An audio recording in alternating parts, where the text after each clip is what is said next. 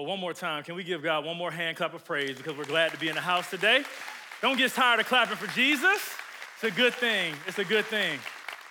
Man, it is a wonderful day here at Victory. The 9 o'clock service today was already explosive and powerful, and I believe God is going to continue to move in that way today. Listen, before I jump into the message, I do want to do something that I feel is important. It's a principle that I've lived by for all of my life, most of my life, and it's really about honor. Say honor.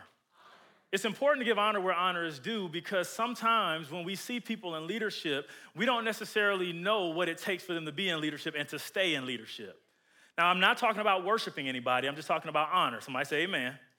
And so I just wanted to take a moment to just acknowledge that today marks 3 years of our new senior pastors standing in the role, shepherding all of the Victory campuses, our pastors, Pastors Johnson and Summer Bowie. Can we put our hands together for them, for all that they do? If you don't know who they are, that's them right there on the screen with their family, Jeremiah and Isaac.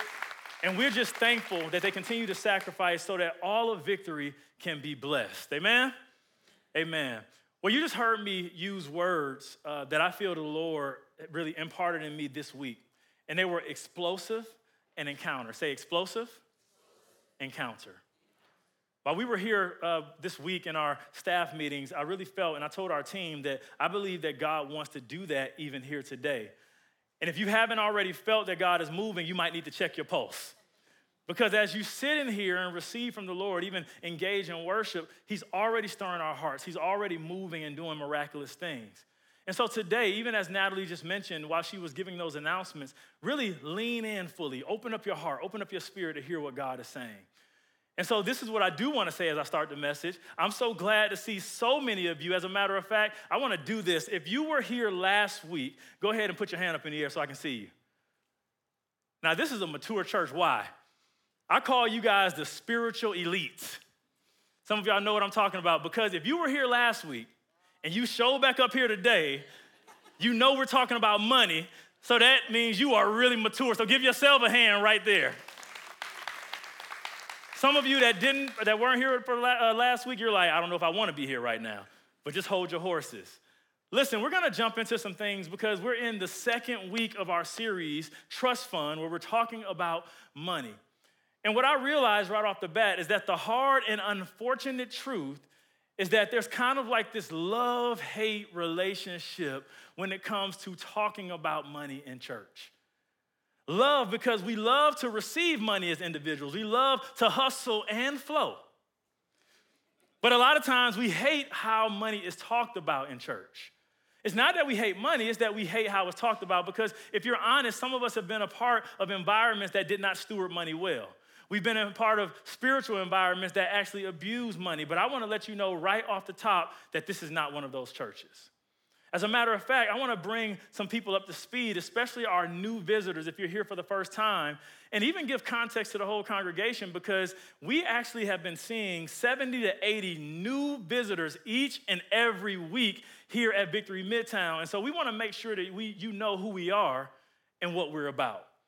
Now, one of the main things that I love and that when Kendra and I decided to join Victory over 5 years ago, one of the things that we really appreciated that we saw right off the bat that really kind of sealed it for us is how Victory talks about money, stewards money, and operates as a generous church. So let me just say this. Victory is not a church that targets people to see how the leaders can get better and how they can actually make more money. Victory is not a church. You're not going to hear from me or from any of our pastors that if you sow a seed, it's going to meet your greed or somebody else's greed. Victory is not a place where I'm going to promise you any 100-fold return on your offering today. I don't have that power. But what I will and what I can confidently say is that if you follow God's laws, if you follow God's principles, if you follow his word, and if you follow his spirit of generosity, you will be able to walk in financial stewardship and you will be able to walk in a blessed life. Somebody say a blessed life. I can also say very confidently that years ago, before the thousands of people were coming to Victory at any of our campuses, years ago, we as a church made a commitment to give at least, somebody say at least 20% of all income that comes into the church back out to the mission of spreading God's word all across this world and across this nation. In the 33-year life of Victory Church, watch this, we have given $94.7 million as a church. You ought to give God praise right there. You did that. I said we have given that type of money to the mission of God being continually promoted around the world. And so you need to know that you're a part of a giving church. And as I talk about this, while this testimony might not be the testimony of all churches, what I need us to know is that we need to spend time talking about this. We need to spend, some of us are like, why are we spending 5 weeks talking about money? Because God talked about money. Because he knows the power and the grip that money can have over us. As a matter of fact, there's over 2,300 scriptures in the Bible that talk about money. And God knows if we don't have a proper understanding of this, what we'll do is we'll be locked up in selfishness, and we will be locked up not really understanding how to use a resource that he actually put in our hand. So as we're listening today, I'm excited for this. I'm excited that we have an opportunity to change the narrative. We have an opportunity to be the church that is generous again. We have an opportunity to show the world that we can steward money effectively. We have an opportunity to be those who say, listen, I'm not just gonna sing the song, Jireh, you are enough. I'm gonna look at God, lean into God as my provider and my sustainer. And I believe I can have radical faith to be responsible and to expect to thrive in this life, amen? And so what if we became that church? What if we started to actually shift our minds and our lives where we didn't get all choked up and get stuffy when we started talking about money, but we got excited about it because we know that there are major keys that God wants to give us so that we can actually be the river of finances instead of a reservoir of selfishness. So before I get any further, I just need you to shake it off a little bit. Come on, shake it off, shake it off, shake it off. Because some of y'all are looking at me with that tone of voice, and I need you to smile at me. Smile at me. No, today we are actually continuing in what I believe is a very powerful journey. And as we're equipped, we want to make sure that we are those who get financially free, that we don't chase money and try to chase debts, paying those things down to the detriment of what God wants to do and allow us to walk in our purpose. And so here's the thing. Pastor Johnson last week, he kicked us off, and we've been actually talking about for the whole year this whole Sermon on the Mount series in Matthew 5, 6, and 7. And what we've been saying, especially for those who are new, is that storms have come, they're here, and they're still gonna come at us. And we need to be equipped to be able to know how to stand firm when the storms come. And how many people know, if you'll be honest with me in this sanctified church, how many of you know that storms can come in the form of finances or lack therein? I got one amen on this side. Finances can come and actually be a storm if we don't actually look at them in the right way. And so last week, Pastor Johnson, he started us off with this particular verse that I want to read to us so that we can get all on the same page. Matthew chapter 6, verse 19. Turn to it in your YouVersion Bible app or in your physical Bible. Verse 19 says this: do not lay up for yourselves treasures on earth where moth and rust destroy and where thieves break in and steal. But lay up for yourselves treasures in heaven where neither moth nor rust destroys and where thieves do not break in and steal. For where your treasure is, there your heart will be also. So he started this message last week by bringing to light that we all have a treasure that we're living towards. We all have a treasure that we are living and pointing towards and going after. And he introduced this Greek term called telos. Say telos. He said telos was this. It's defined as an aim, an end goal, an ultimate destination. It's our treasure. It's what guides us. And I love that he said this statement. It really grabbed me. He says, we are all teleological beings who are either actively or passively working towards what we say we treasure. We're either actively or passively working towards it. Why am I saying that? Because there's no such thing as standing still. You're either making progress towards something or you're moving away.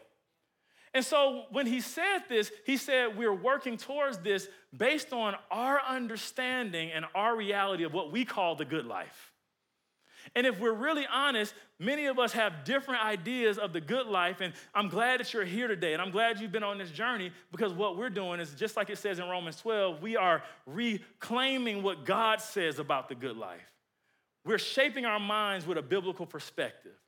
And so last week he asked us, he actually in the service took about 60 seconds and said, hey, I want everybody to write down, take a moment and write down what your telos is. And I just want to simply share what Kendra's and I's are. And we actually were writing at different times and it was so aligned. And I want to read what I wrote down for you.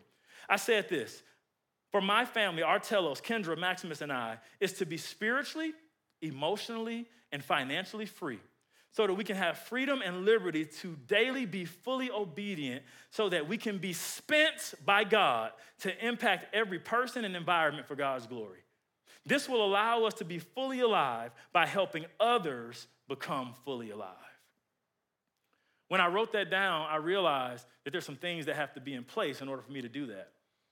And I love that he said that the movements in your life are dictated by what you treasure.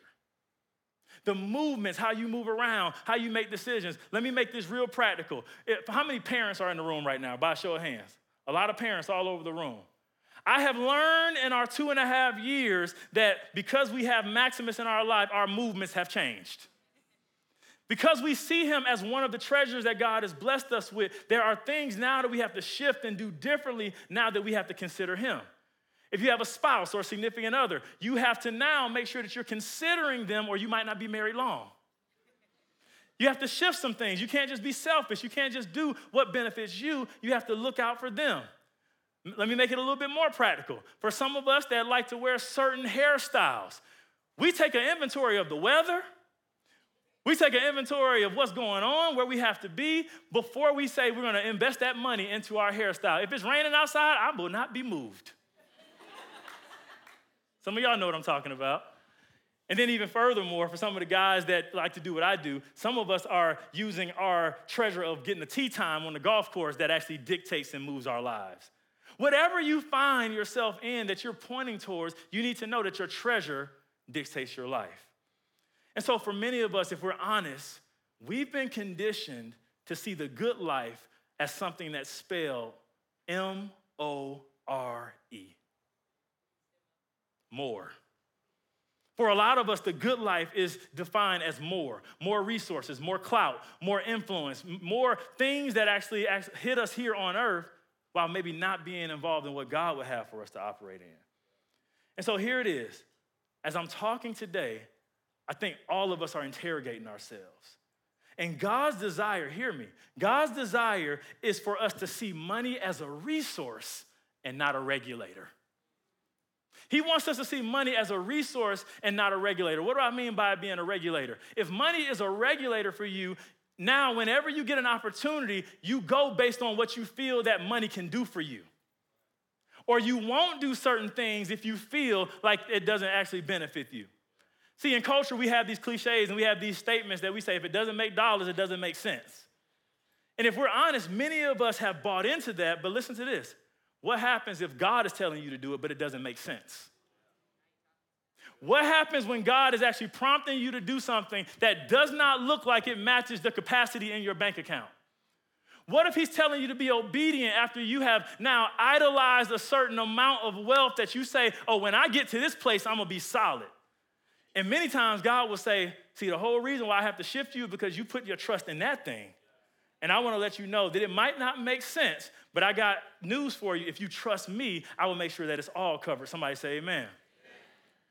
And so the key to us looking at this is this word that I really like to harp on called perspective. Called perspective. Say this with me. Say perspective is everything. Come on, say it like you really believe it. Say perspective is everything.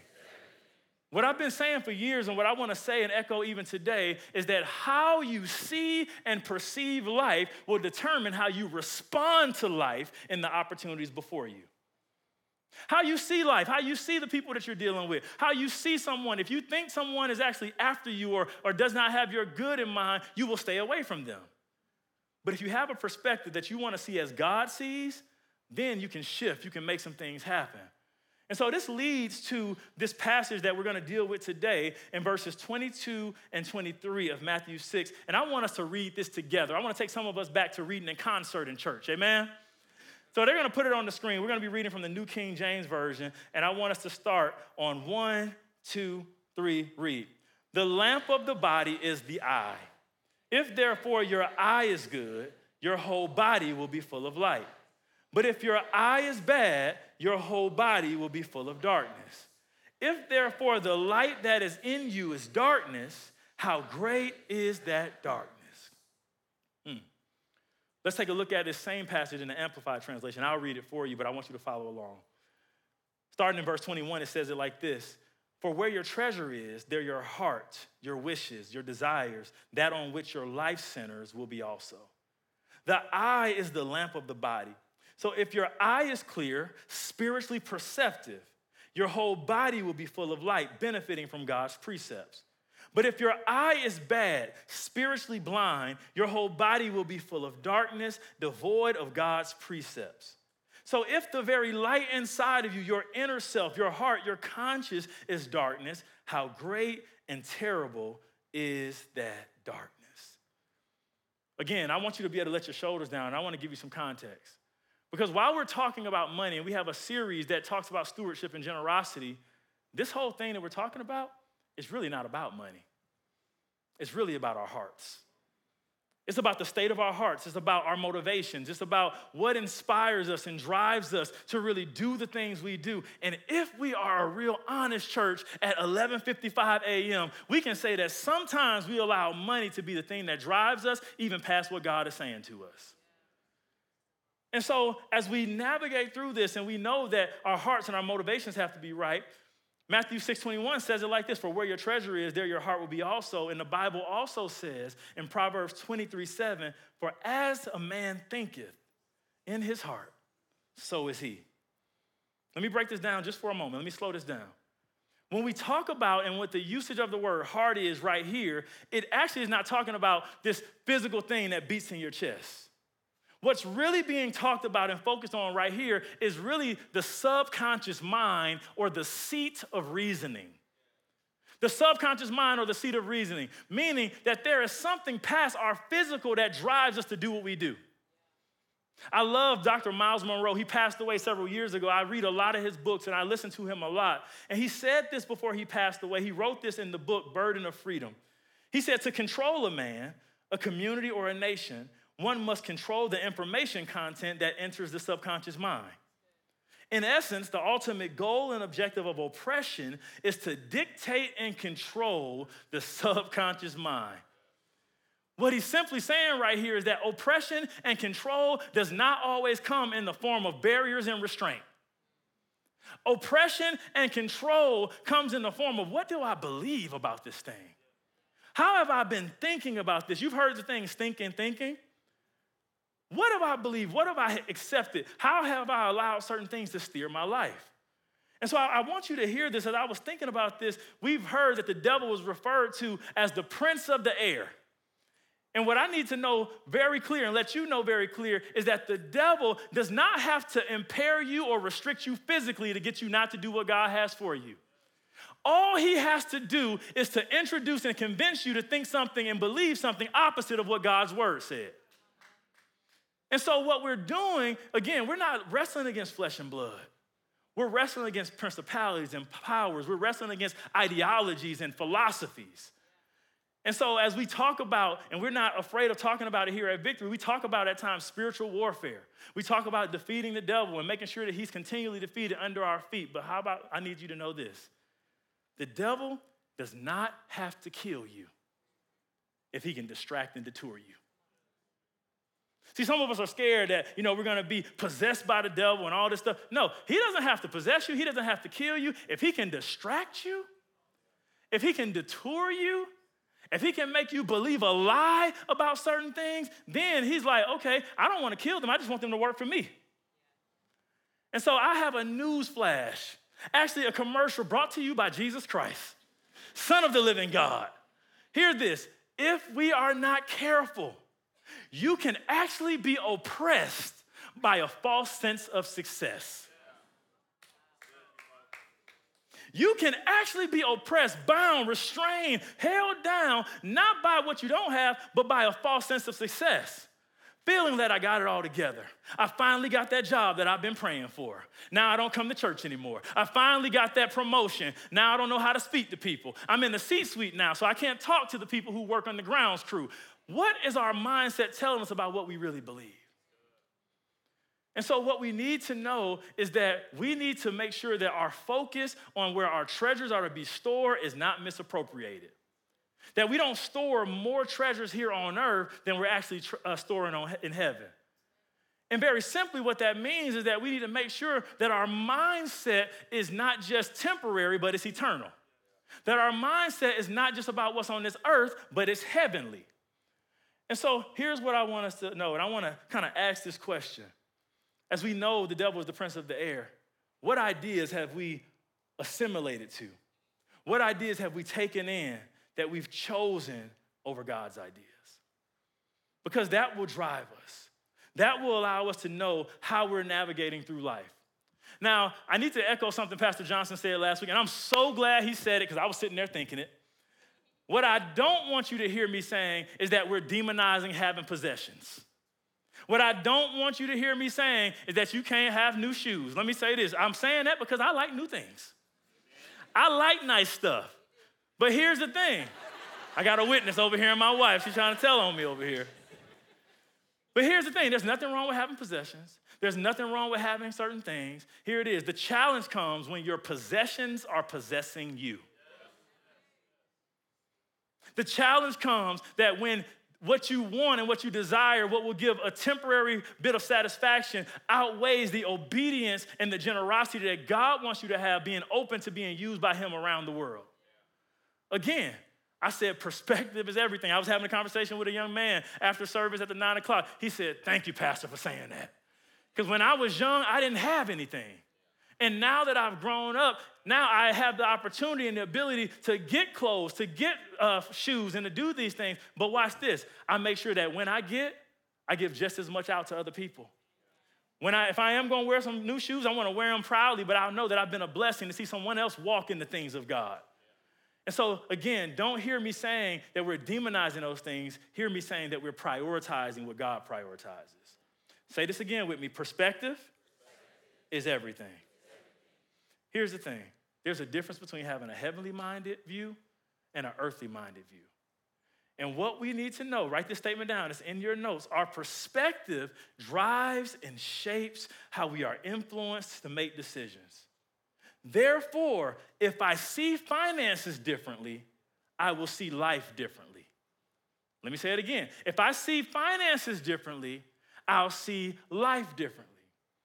Because what you may not know, and it may be subconscious, that whether we realize it or not, our relationship with money actually influences our relationship with Jesus. Some of you are like, I don't know about that, Pastor. Go back to seminary. Show me the scripture. Let me say this. Many of us, and I hate to say this, even though you might profess Jesus as your Savior, he might not actually be your Lord. Just because you acknowledge Jesus as your Savior, come into my heart, save me, forgive me of my sins, all that's great, but is he your Lord?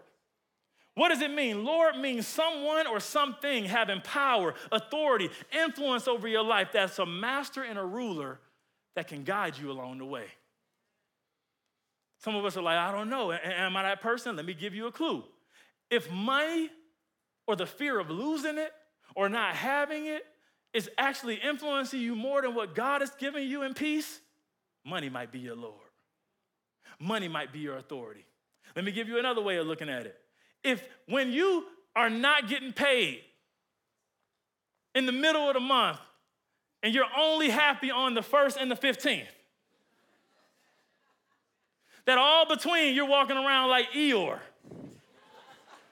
But on the 1st and the 15th, I got joy, joy, joy, joy. Money might be your Lord. If you're only happy when your bank account is dictating it, that's something to look at. Because a measure of the quality of your life is the measure of how much you trust God and how much you can actually be at peace with him even when things are not looking up or when they're down. So let's dig deeper into the scripture of what Jesus was talking about with this good eye and this bad eye. He's trying to show us something here, and he talked about the good eye and the bad eye. What he was saying, in that time, there was an idiom, a way of speaking, that a good eye actually said, or a bad eye was someone who was stingy, was someone who was greedy, was someone who was blind to the things of God and blind to the care of others. These were considered people who are in spiritual darkness, where it was all about me, mine, us four, and no more. But a generous person was seen to have a good eye. A generous person responds clearly to what God is saying. A generous person looks for opportunities to be a blessing. A person with a good eye says, God, however you want to use me, you can use me. To make it even more clear, when someone has a bad eye, we will really prioritize the accumulation of resources over our relationships we say are important. When you have a bad eye, we'll chase clout instead of looking after our kids. When we have a bad eye, our social lives will actually be prioritized over our spouse's lives. And when we have a bad eye, we will actually do everything we can do to get promoted instead of really making sure that we're aligned with the purpose that God has for us. In short, a person with a bad eye is stingy, and a person with a good eye is generous. I need you to do something with me. Y'all know I like to participate with each other. Look at the person next to you and just ask them the question, how are your eyes? Some of y'all are looking a little too long, especially if it's not your spouse. If it's not your spouse, just do it and keep it moving. How are your eyes? Now, if it's your spouse, do what you need to do, baby. Do what you need to do. Here's what I need us to know. Let's take it back to the basics. John 3:16 says, for God so loved the world that he gave. And one of the great goals of the gospel message is to get us to take on the DNA of God. If God is generous, he really wants us to be generous. And so plainly put, it's in your notes, the nature of Satan is selfishness, while the nature of God is generosity. One more time, the nature of Satan is selfishness, while the nature of God is generosity. I love this quote by Scott Ridout. He says this, hear this very clearly. He says, generosity is not an idea, a hope, or desire. It is a choice. It is a direction. It is a lifestyle. Our God is a generous God, and our goal as believers is to become like him. So what this is simply saying is that our posture should often be that God has never been stingy with me, so I'm never gonna be stingy with others. Now, some of y'all, as I'm saying this, you're like, well, you don't know, my bank account doesn't look like some of the people that you think you're looking at.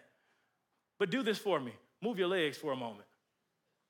Shake your arms for a moment. Open your mouth and say, thank you, Jesus. If you can do any of those things, you are blessed beyond measure. If you can do any of those things, you need to know that you actually have more than many people who don't have it. Somebody in here needs to give God praise and say, it's not about what's in my bank account. It's that God has blessed me so richly. It's that God has made me able to stand, able to move. And all he's saying is, do what I do. Be generous. I'm not saying you have to match it up like somebody else's, but do what you can do. And so as we're looking at this, I have an interrogative question that the Lord gave me. It's not in your notes, but I really want you to write this down. This is something the Lord just really prompted me to ask us and to ask you. If you could change the life of a person by what and how you give, would you do it? Write that statement down because it's something you're going to need to really think about. If I personally could change the life of another individual by what and how I give, would I do it? Because what Jesus is really doing here is he's trying to see if we will have good eyes. Now, I know many of you. Kendra and I have had the privilege of now leading this congregation for now almost 5 years. We've had many conversations, and I even want to say this, if you didn't know, Midtown, whenever we do a particular initiative for giving and the things we've done to make that $94.7 million, Midtown always leads the way. So I need y'all to give yourself a hand of applause right now. Come on. Some of y'all don't want to clap for yourself. It's not pride. You've been following God, and I just want to say thank you for always being that person. So I'm not saying something that's new to you, but what I'm saying is that we need to continue to have this so that we can share with other people. So as Jesus is telling us to have good eyes, he's saying, I want you to have good spiritual eyes, because when you have good spiritual eyes, your life and the life of everything around you starts to light up. Your life starts to be a thermostat to people who are needing a change in their lives by you just being obedient. Because if you have bad spiritual eyes, your life will be in darkness. We'll say things like, it's my money. It's my 401k. It's my retirement. It's my home that needs to be taken care of. And God is saying, where were you when I formed the earth? Did you put yourself in that job? You might think that you studied long enough, but if I didn't open the door, you wouldn't be there. And so as we look at this, hear me, our goal of generosity is not that we get more, but watch this. What I love about God is that it's a law. See, many of us have come from different contexts in church, and we've heard many times preached to us at offering time in a little sermon, give and it shall be given back unto you. Good measure, pressed down, shaking together and running over, and they start doing the dance. Listen, that's not just talking about money. Give of your kindness. Give of your attentiveness. Give of your relationship. Give of your attention to someone when they're down, and it shall be given back unto you. Good measure, pressed down, shaken together, and running over. I love that we serve a God who has laws that says if we follow what he says, you will yield these results. But it's not this genie in the bottle, I give and now I get this back. No, it's I'm giving unto the Lord, and he just happens to be so faithful that he's going to bless me. So as we navigate through this here, what I'm talking about is authentic generosity. And in Proverbs chapter 11, verse 24, I love this in the Message paraphrase. It says it like this. It says, the world of the generous gets larger and larger, and the world of the stingy gets smaller and smaller. The one who blesses others is abundantly blessed, and those who help others are helped. The NIV translation says, those who refresh others will be refreshed. Now, I need to just stand and give you a testimony that I see this, and I know this is truth. My wife and I, we try to make a very intentional action to keep our eyes open and look for opportunities to have good eyes to see people who need to be blessed. It's not uncommon for us to hear of a need and to anonymously give something to make sure that person is able to come through that need. It's not uncommon for us to see, yes, God has blessed us with surplus in certain areas. So where is someone with a deficit and need that we can actually bring up? But even in that, it's not always about tangible things.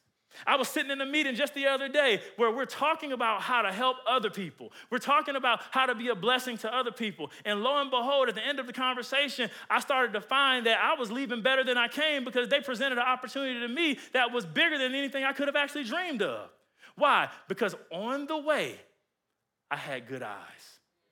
On the way, I'm saying, how can I be a blessing? How can I pour into this? How can I sow into this? And God is saying, listen, I just wanted to give you a little bit of a nudge to let you know that I see you. And God is saying that to us today. So here it is. How do I use, this is a question for all of us to ask ourselves and to continue to walk in. How do I use what God has blessed me with to be an extension of God's love and faithfulness to other people?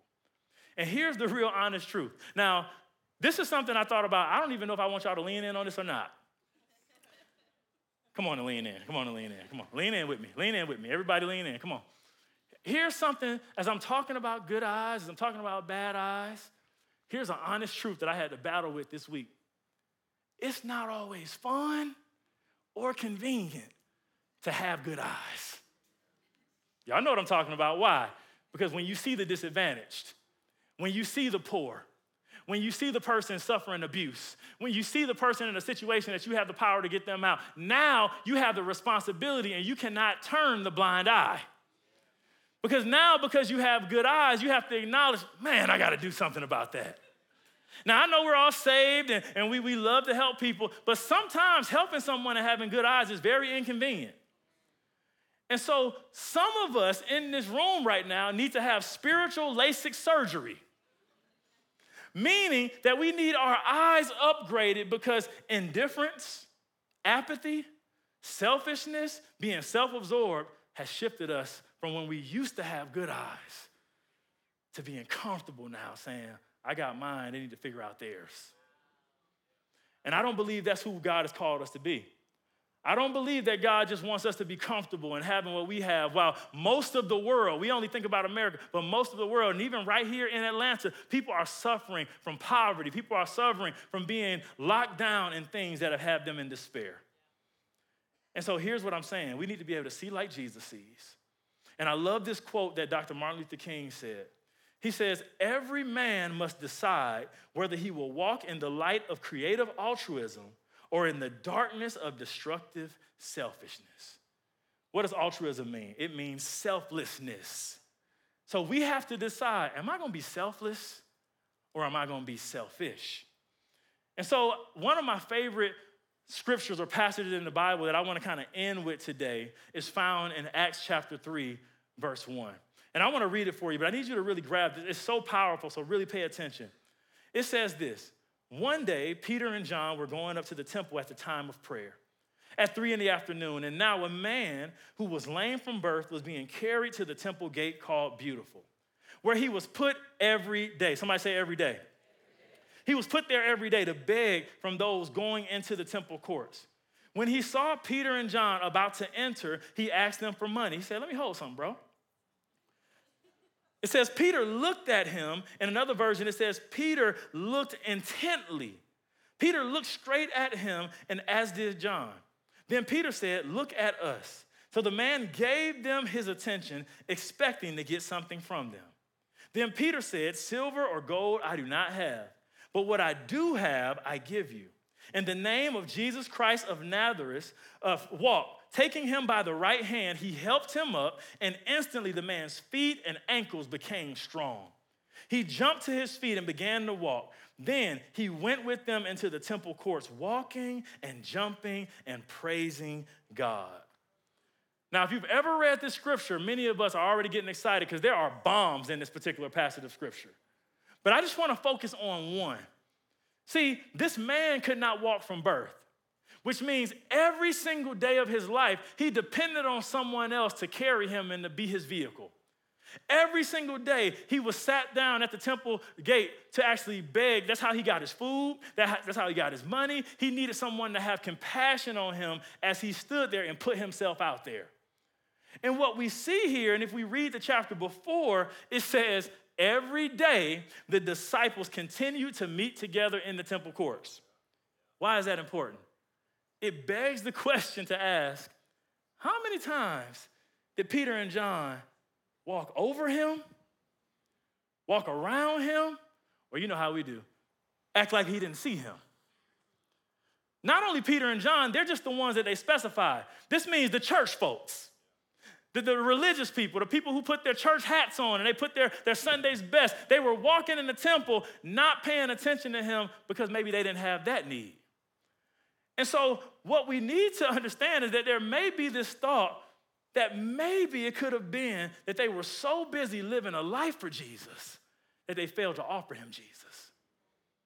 That they were so busy trying to get their spiritual needs met that they jumped over someone who needed their spiritual need met.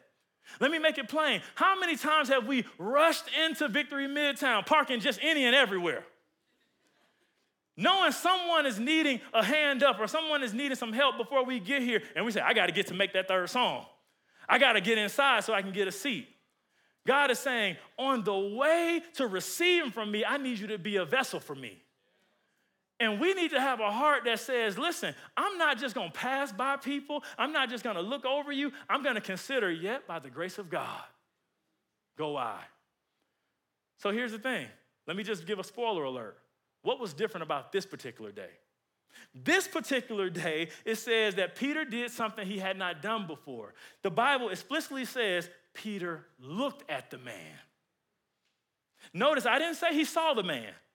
I mentioned this before. There's a big difference in seeing and looking.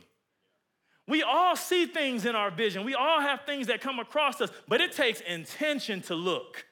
It takes intention to be focused. And so it says Peter looked at the man. And here's what I need you to know. Something powerful happens when you pause and look. Something miraculous can happen when you take time to not be self-absorbed, but you say, I'm going to actually pay attention to that. But this is the thing that I need us to know. Write this statement down. It's going to be on the screen. Many times, we don't like to look at things because most of the time, we don't want to look because if we look, that means we now have to act. You know what I'm talking about. How many times have we been on Northside Drive, on the exit on 17th Street, 10th Street with the water boys, and we find it very convenient to find something important in our phone. We're playing in our car, gyro. We're playing in our car. A miracle can happen now on our way to do something spiritual, and the miracle possibilities on the other side of your window. Now, what I'm not saying is that you need to roll your window down every time. Caution. Facts. But what I am saying is that if the Lord speaks to you, when he nudges you, harden not your heart. Be someone who is obedient in doing what God has called you to do. Amen? So here's the thing. We oftentimes, we won't look because we don't want to take responsibility. But again, as I asked the question earlier, what would happen if you were able to give and change someone's life by how and what you give? And here's my question to us that we need to ask ourselves, even after we leave this place, out of this environment of God being here with us, when is the last time you, as an individual, stopped, looked, and acted on a need? So here's what I need us to know. When we have a good eye, it recognizes that I am a byproduct of God's grace, his mercy, and his blessing. That I am simply a steward of his finances. That I'm gonna respond because I have the opportunity to look and see a need.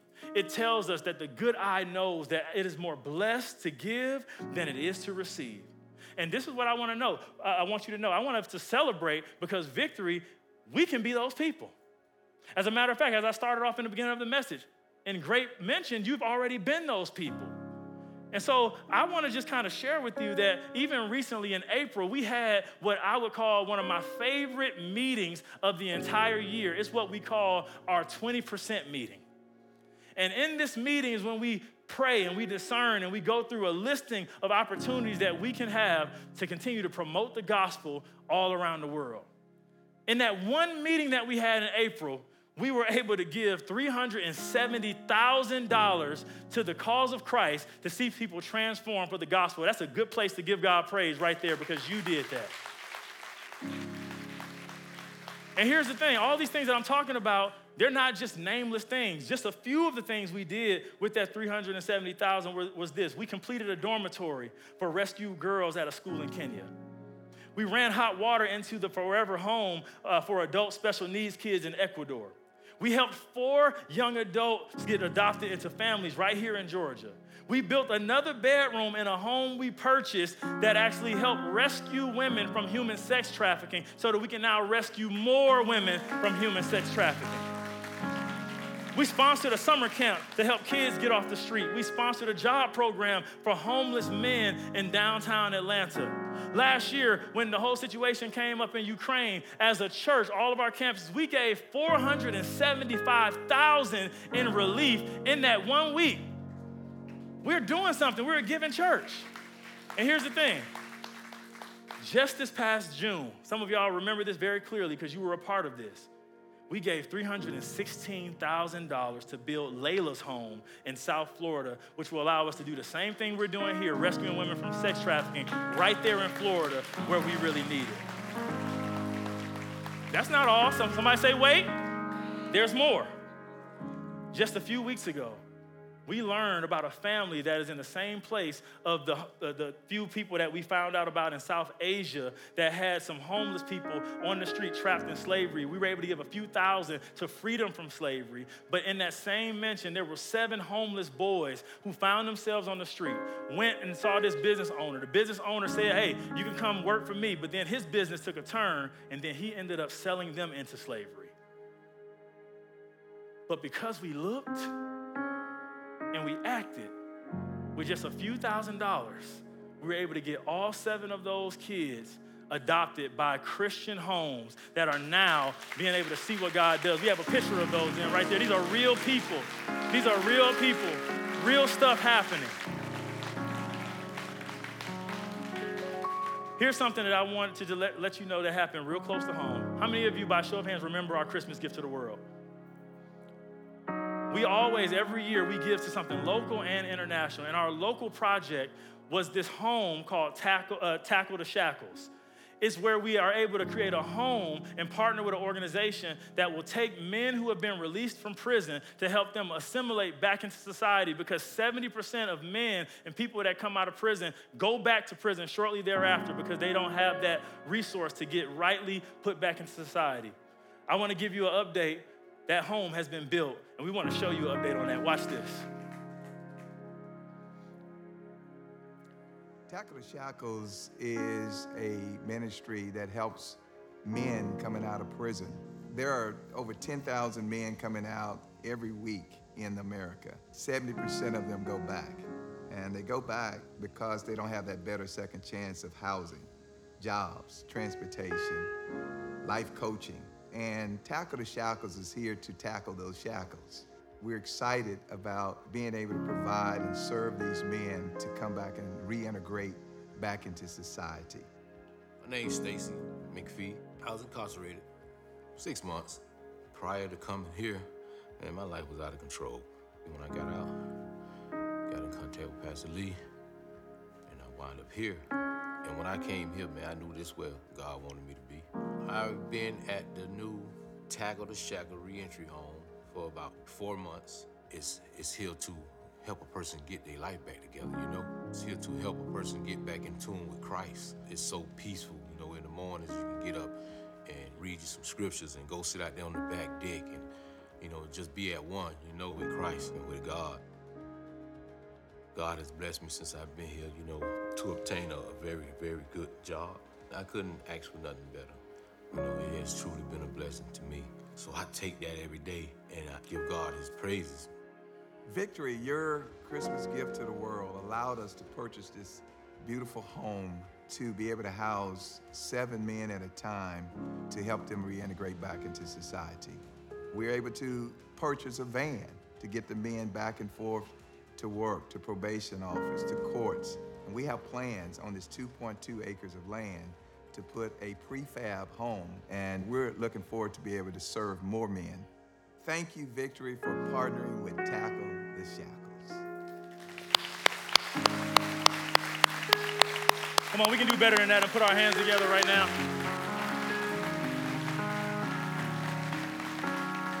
As I said already, something powerful happens when we pause, look, and act.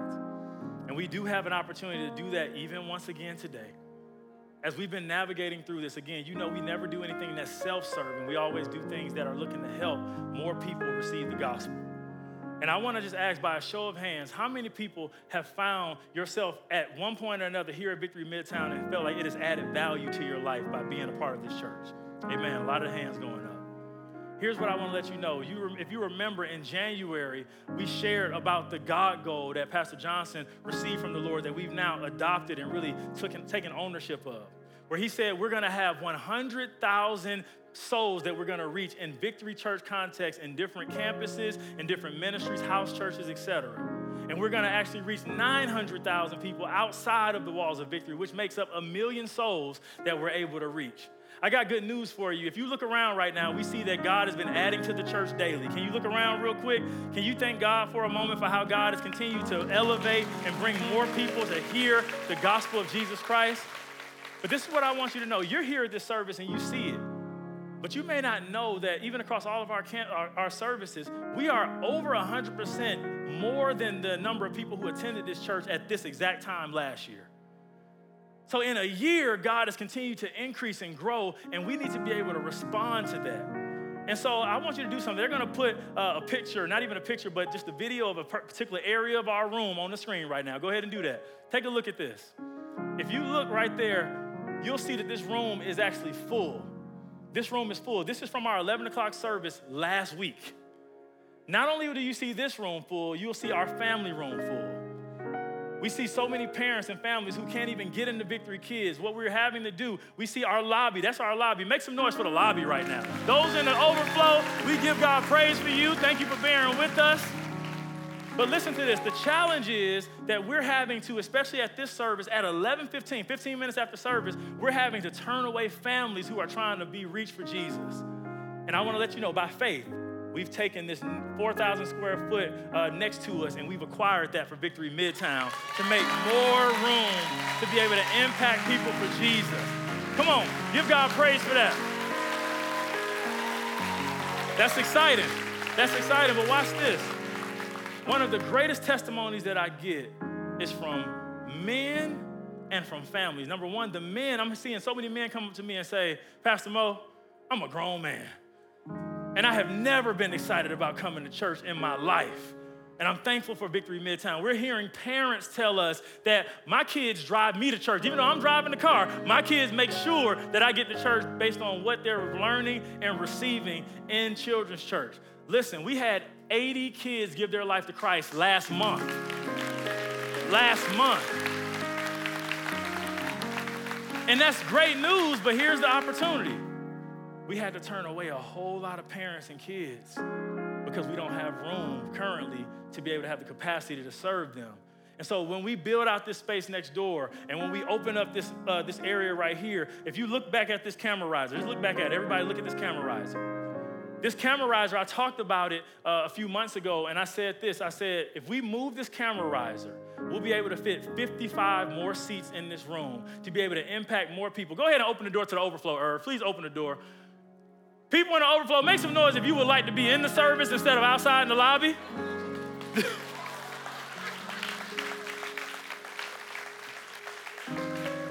It will open up 55 seats here, but when we build that out, it's actually gonna make room for another 120 seats over there, where people won't just have to sit in the lobby. And what we believe is that as God continues to increase us, we're gonna be able to be good stewards so people can receive this gospel and be transformed for Jesus. But how many of you know the gospel is free, but it runs on the road that it needs to be paid for? And so here's the thing. We have an opportunity to look and to act today. I told you months ago that this project for the cameras was gonna be $100,000. Now, y'all haven't heard me talk about it again for 8 months. How many of you know we've already raised $65,000 to it? Without talking about it, there's just a few people that say, hey, I believe in that. I want to go ahead and sow into that, and we're able to do that. And so today, it leaves us $35,000 to get this done. So by the beginning of the year, we'll be able to open up this space. And then even our space next door, it's only going to cost us about $45,000 to build that out so that we can have that ready and move and impact this community and this world for Jesus Christ. And so today, we're just talking about $80,000.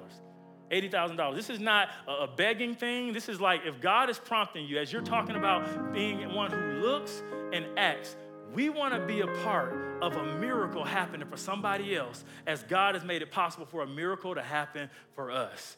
And so this is what we're going to do. Just like Peter looked and he acted, we're going to make sure that we actually do that right now. So they're going to put a QR code on the screen.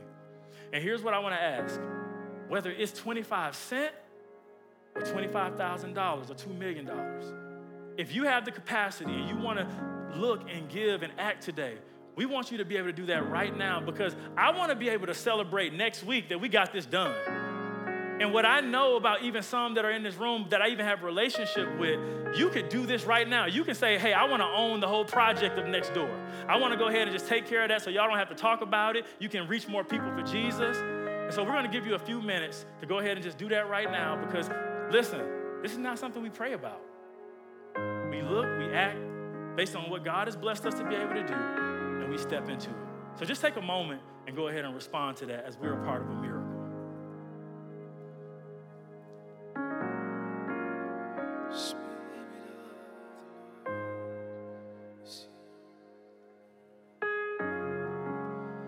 Miracle can happen now, for the Spirit of the Lord is here. The evidence is all around